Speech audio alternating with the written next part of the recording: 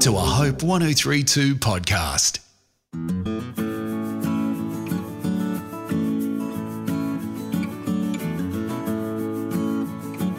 Welcome to Australia's Invisible History, the podcast where we make the invisible visible. I'm Katrina Rowe, a writer, broadcaster and podcaster based in the Riverina of New South Wales. Dr. Paul Rowe, the Outback historian, is a storyteller from the Back of Bourke, and together we are retelling the tales of some of Australia's invisible heroes, pioneers and visionaries. These are the forgotten folks who made a huge contribution to Australia. Many of them spoke up on behalf of Australia's most marginalised and invisible people. Most were leaders in their field, but all of them were following the invisible footsteps of their own leader, the carpenter and teacher from Nazareth. I hope you'll enjoy learning about some of the true characters who have shaped our Australian way of life.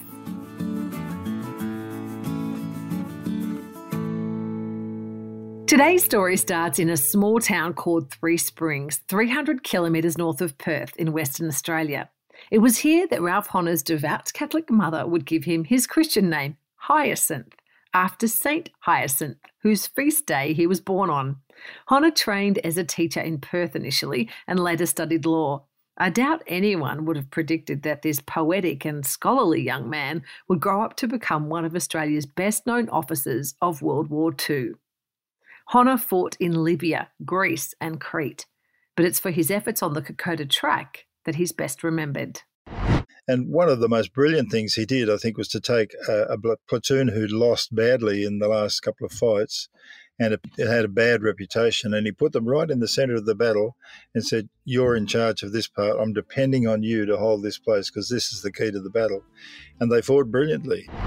Ralph Honour was a military leader with a profound sense of duty to resist evil.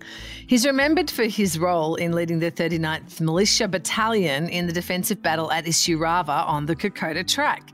When it seemed all was lost, he managed to reinvigorate a group of inexperienced, exhausted and defeated militia into a cohesive fighting force that held their ground against the advancing Japanese. Today, they are regarded as Anzac heroes.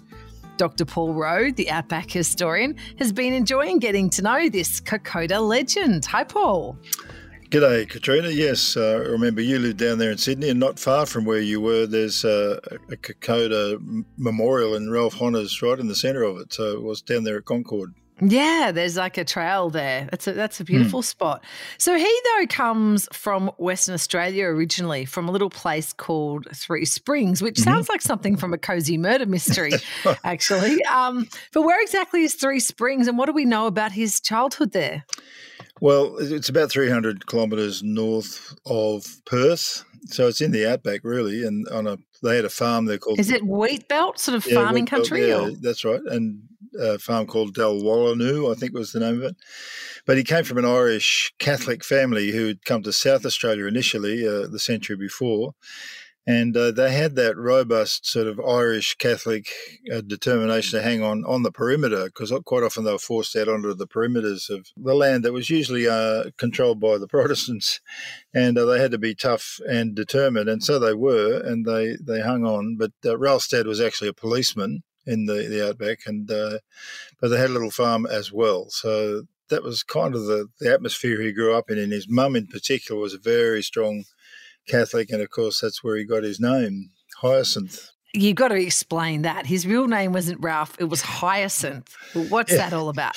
Well, unfortunately, we all think of Mrs. Bouquet, whose name was Hyacinth in that television series, but actually Saint Hyacinth, which was the day on which Ralph was born, his mum named him after a saint, and this saint from the 12th century was a pretty big hero himself. He covered a very vast section of the northern part of Europe with the gospel, so he was a hero in his own right, but it was pretty tough for a kid to go down to boarding school with a name like Hyacinth Honor, and he quickly shifted to say, "Mum, they think I'm a Sheila," so he shifted to being Ralph. Yeah, apparently he got enrolled into home economics or something just from his name.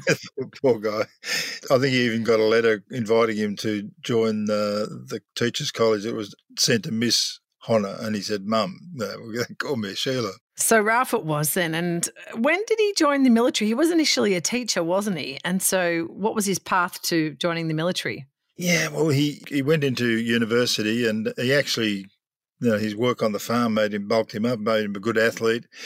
He was very interested in history and English, and in particular, he took out of that a very strong interest in chivalry from the Middle Ages and the epic poems, and he loved those things, and they become very much part of his inner world and sort of matched to his Catholic faith, his robust sort of determination to do what was right no matter what the cost.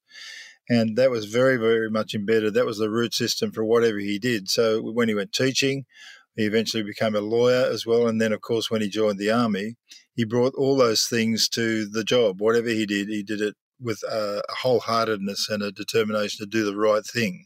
So he was already working as a lawyer when he joined the military. Did that just happen when war broke out? Well, I think he'd already been in the militia, like a trainee corps. Reserves, yeah, we call them now. So he'd had an interest in that whole area. So when the war came, he thought, well, we've got to resist Hitler. That's the right thing to do. He was 35 years old.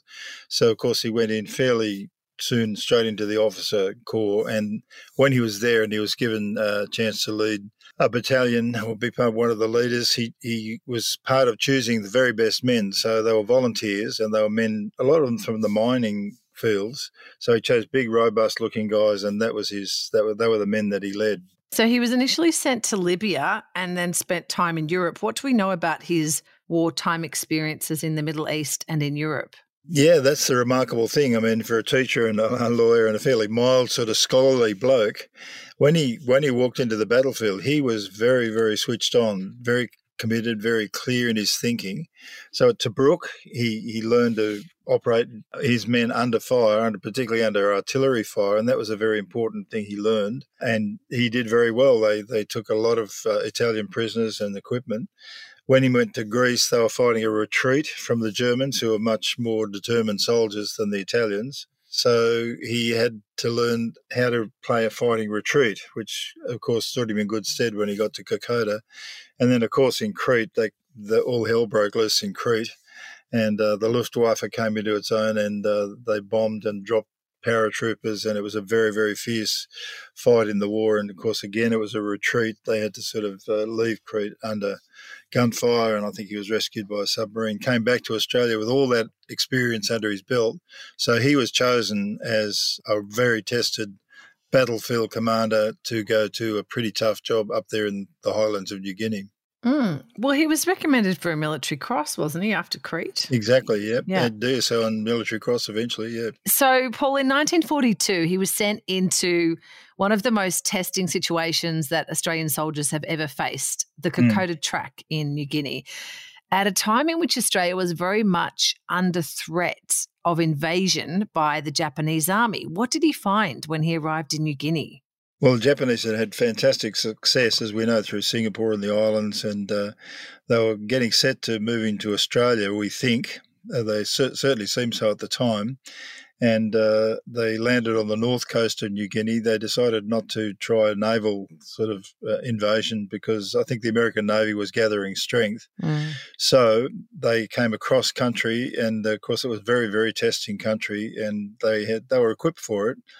But they met a group of young militia Australian boys who were very young and not very well trained or equipped for this enormous fight. And so they'd done reasonably well, but they'd been pushed back, and they had dysentery. They were underfed. They were jungle sicknesses and sores, and their boots had rotted, and they were really in bad shape when Ralph Honna arrived up on the highlands and took over the situation. So, okay, he's arrived there. He's found the men in a bad way. How did he reinvigorate them for this huge battle? Well, yeah, it was an amazing job, and I think he was the man for the job, because to take a group of beaten boys and turn them into a fighting force in a matter of days, because the Japanese were pushing up through the Kokoda Track. So he decided to make a stand at Isurava. He set up the field of fire, all the sorts of things he'd learned from his previous battles to use the country to advantage. And one of the most brilliant things he did, I think, was to take a platoon who'd lost badly in the last couple of fights, it had a bad reputation, and he put them right in the centre of the battle and said, "You're in charge of this part. I'm depending on you to hold this place because this is the key to the battle." And they fought brilliantly, So those boys, they held the Japanese off for about 3 or 4 days until the Australian infantry arrived from the Middle East, like well-equipped and well-trained and experienced soldiers moved in beside them. And they stayed together for a while and held the Japanese back long enough for the Australian forces to get organised further back down the trail and supply lines. And eventually they pushed the Japanese back to the north coast. So why was that stand and that experience at Kokoda so important to Australia? It's become such a big part of our mythology now. Indeed. Yeah, I think it had been lost for a while. And I think it was Paul Keating, when he was Prime Minister, he went up there and he kissed the ground, if you remember it, and said, look, this is a part of our history that we've forgotten. It's equally as important as Gallipoli. And these boys should be remembered because they fought an epic fight in very, very difficult circumstances. And we celebrate the Fuzzy Wuzzy Angels, as they were called, the New Guineans who got alongside them and helped carry wounded men out. And Damien Parra made a famous documentary that showed the extraordinary fight that these young men put up. So those kind of documents came back to the surface, and I think people began to evaluate exactly, what these boys had done. So that's why it became a really heroic stand. And right now, if you go up there, and there's a lot of trekkers go up there now and walk the Kokoda Trail, young executives and old blokes, all sorts of people go up there as a test of courage. And up there on at Isurava, there are some pillars of stone that carry the Anzac values like mateship, courage, self-sacrifice, and so on. So much later in his life, he got involved in politics. He ended up actually as an ambassador to Ireland. What kind of contribution did he make in his later life, Paul? Well, I think he was an extremely intelligent man, and his war record, of course, stood him in good stead. But he was a man of substance and a man of character, and nothing had shifted, nothing had really changed in terms of his strong Christian faith, his determination to do what was right and to fight for what was true. So I think he brought that to, a number of levels. He was involved with the United Nations for a while too, and then as an ambassador to Ireland. But he also became the first Catholic president of the New South Wales Liberal Party, which was unusual at the time because Catholics tended to be found in the Labor Party or in the Democratic Labor Party. So he was a bit of an unusual character in that sense.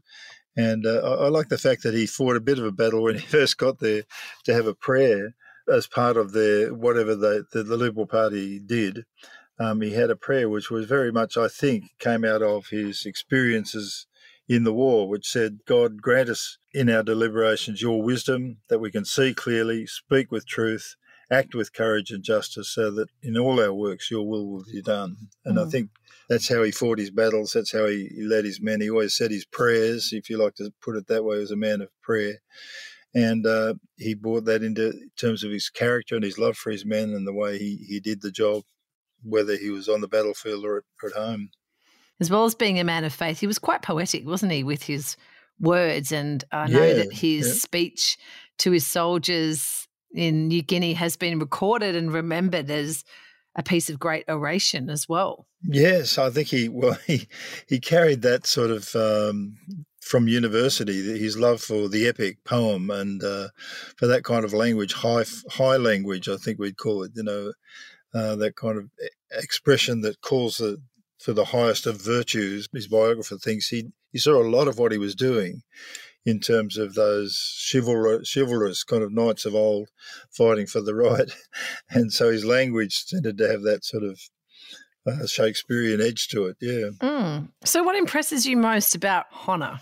Yeah, that's a good question. I think he was a bush boy. I think it's supposed to be the outback historian. That sort of appealed to me, that he was lumping wheat bags, and that toughened him up. And, I think he'd had that Irish Catholic experience of being a battler on the edge of town and not being in the mainstream. And then at university, of course, making his own way and being his own man. I think that's very much his style. And that came from his family, and he had a wife that backed him on the same thing. And together they made quite a team. So I think I see a powerful root system that came from his family's faith, particularly his mother's, who shaped his life. he carried that onto the battlefield, and he always acted with courtesy and kindness, and almost understated. There was a famous moment, I think, up the Kokoda when a shell landed next to him and a few officers, and they looked at him and thought, what's he going to do? They were ready to hit the deck, and he said, gentlemen, would you join me lying on the ground? Because I think if we keep standing here, we'll be blown up. I like that style. So they said when he spoke very calmly and clearly, and he was a humble man, but a very, very determined man. And I think there's a beautiful story that comes from the end of his life when he was being buried in Sydney at Northern Suburbs Cemetery with military honours, and the hierarchy were there and his family and so on, flag draped coffin and the bugle playing and all those sort of things. Then in the middle of the ceremony, unannounced and uninvited, a Japanese veteran walked out of the crowd, bowed to the coffin and went across to the family and handed a letter of condolence. And when I read that, I was quite moved, because I thought, what was it that Japanese soldier had learned about Ralph Hona? I think he saw a man of character, a man of calibre, a man of faith, and deep respect for him, So that's quite a story, quite a finish, and it says a lot about him. Well, someone's a true leader when even their enemies respect them. Exactly, yeah. He won the respect of enemy and friend, so good man. And I think the kind of person that boys and girls could look to and say, now there's a man who lived his virtues out. He wasn't just a talker about it. They were so embedded in his life that his root system was deep in, I think, his Christian faith, and that showed in his character, and he carried it into whatever he did with courage. Well, thank you so much for sharing his story. Great story. I'm honoured to honour Ralph Hona, and I think Olsen Hyacinth would have showed up at his funeral too and bowed to the coffin. I got a feeling that he would have said, I'm glad that boy carried my name. Even if he kind of didn't carry it and chose a different name. Yes. All right. Thanks, Paul. That is the Outback historian, Dr. Paul Rowe. We've been talking about the devout Catholic and war hero, Ralph Hona. Paul's new book is called Tell Me Another, a storyteller's search for Australia's lost faith. You can find Paul online at theoutbackhistorian.com.au, and you can find me at katrinarowe.com. Thanks for listening to episode 27 of Australia's Invisible History, the podcast where we make the invisible visible. And I hope you've enjoyed learning about one of Australia's true war heroes and the inspiration behind his military success. You can find more links and info in our notes section. In our next episode, we'll hear the story of David Unaipon, the Indigenous inventor, author and preacher, a man of enormous intellect and deep Christian conviction. He travelled around Australia lecturing on science, preaching in churches and speaking out on Aboriginal issues. He also collected and recorded Aboriginal myths and legends. While there were opportunities and he took them, he was also treated second rate, I think, by a lot of people, and the doors were also closed on him. So he struggled to find a platform really initially, and I think it was the Aboriginal Friends Association that gave him opportunities, and he took those opportunities and he began to speak not just about science, although he was prolific in talking about science and became recognised very quickly as an expert in his field in sort of ballistics and motion. And that, of course, led to the inventions he made, but also a preacher, a very gifted preacher, and also talking about his own culture. So he sort of had irons in a lot of different fires, and he seemed to be very good at it. Hey, if you've enjoyed our stories, please share them with your family, friends, students or colleagues. You can sign up for the latest news at hope1032.com.au or follow Dr. Paul Rowe at theoutbackhistorian.com.au. I'm Katrina Rowe. You can find me on Facebook or Insta as Katrina Rowe Author. Thanks for listening.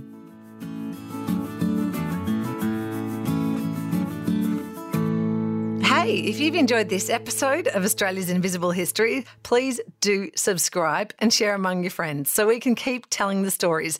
Plus, you can find more details and useful links in the show notes. Hope 1032. Thanks for listening.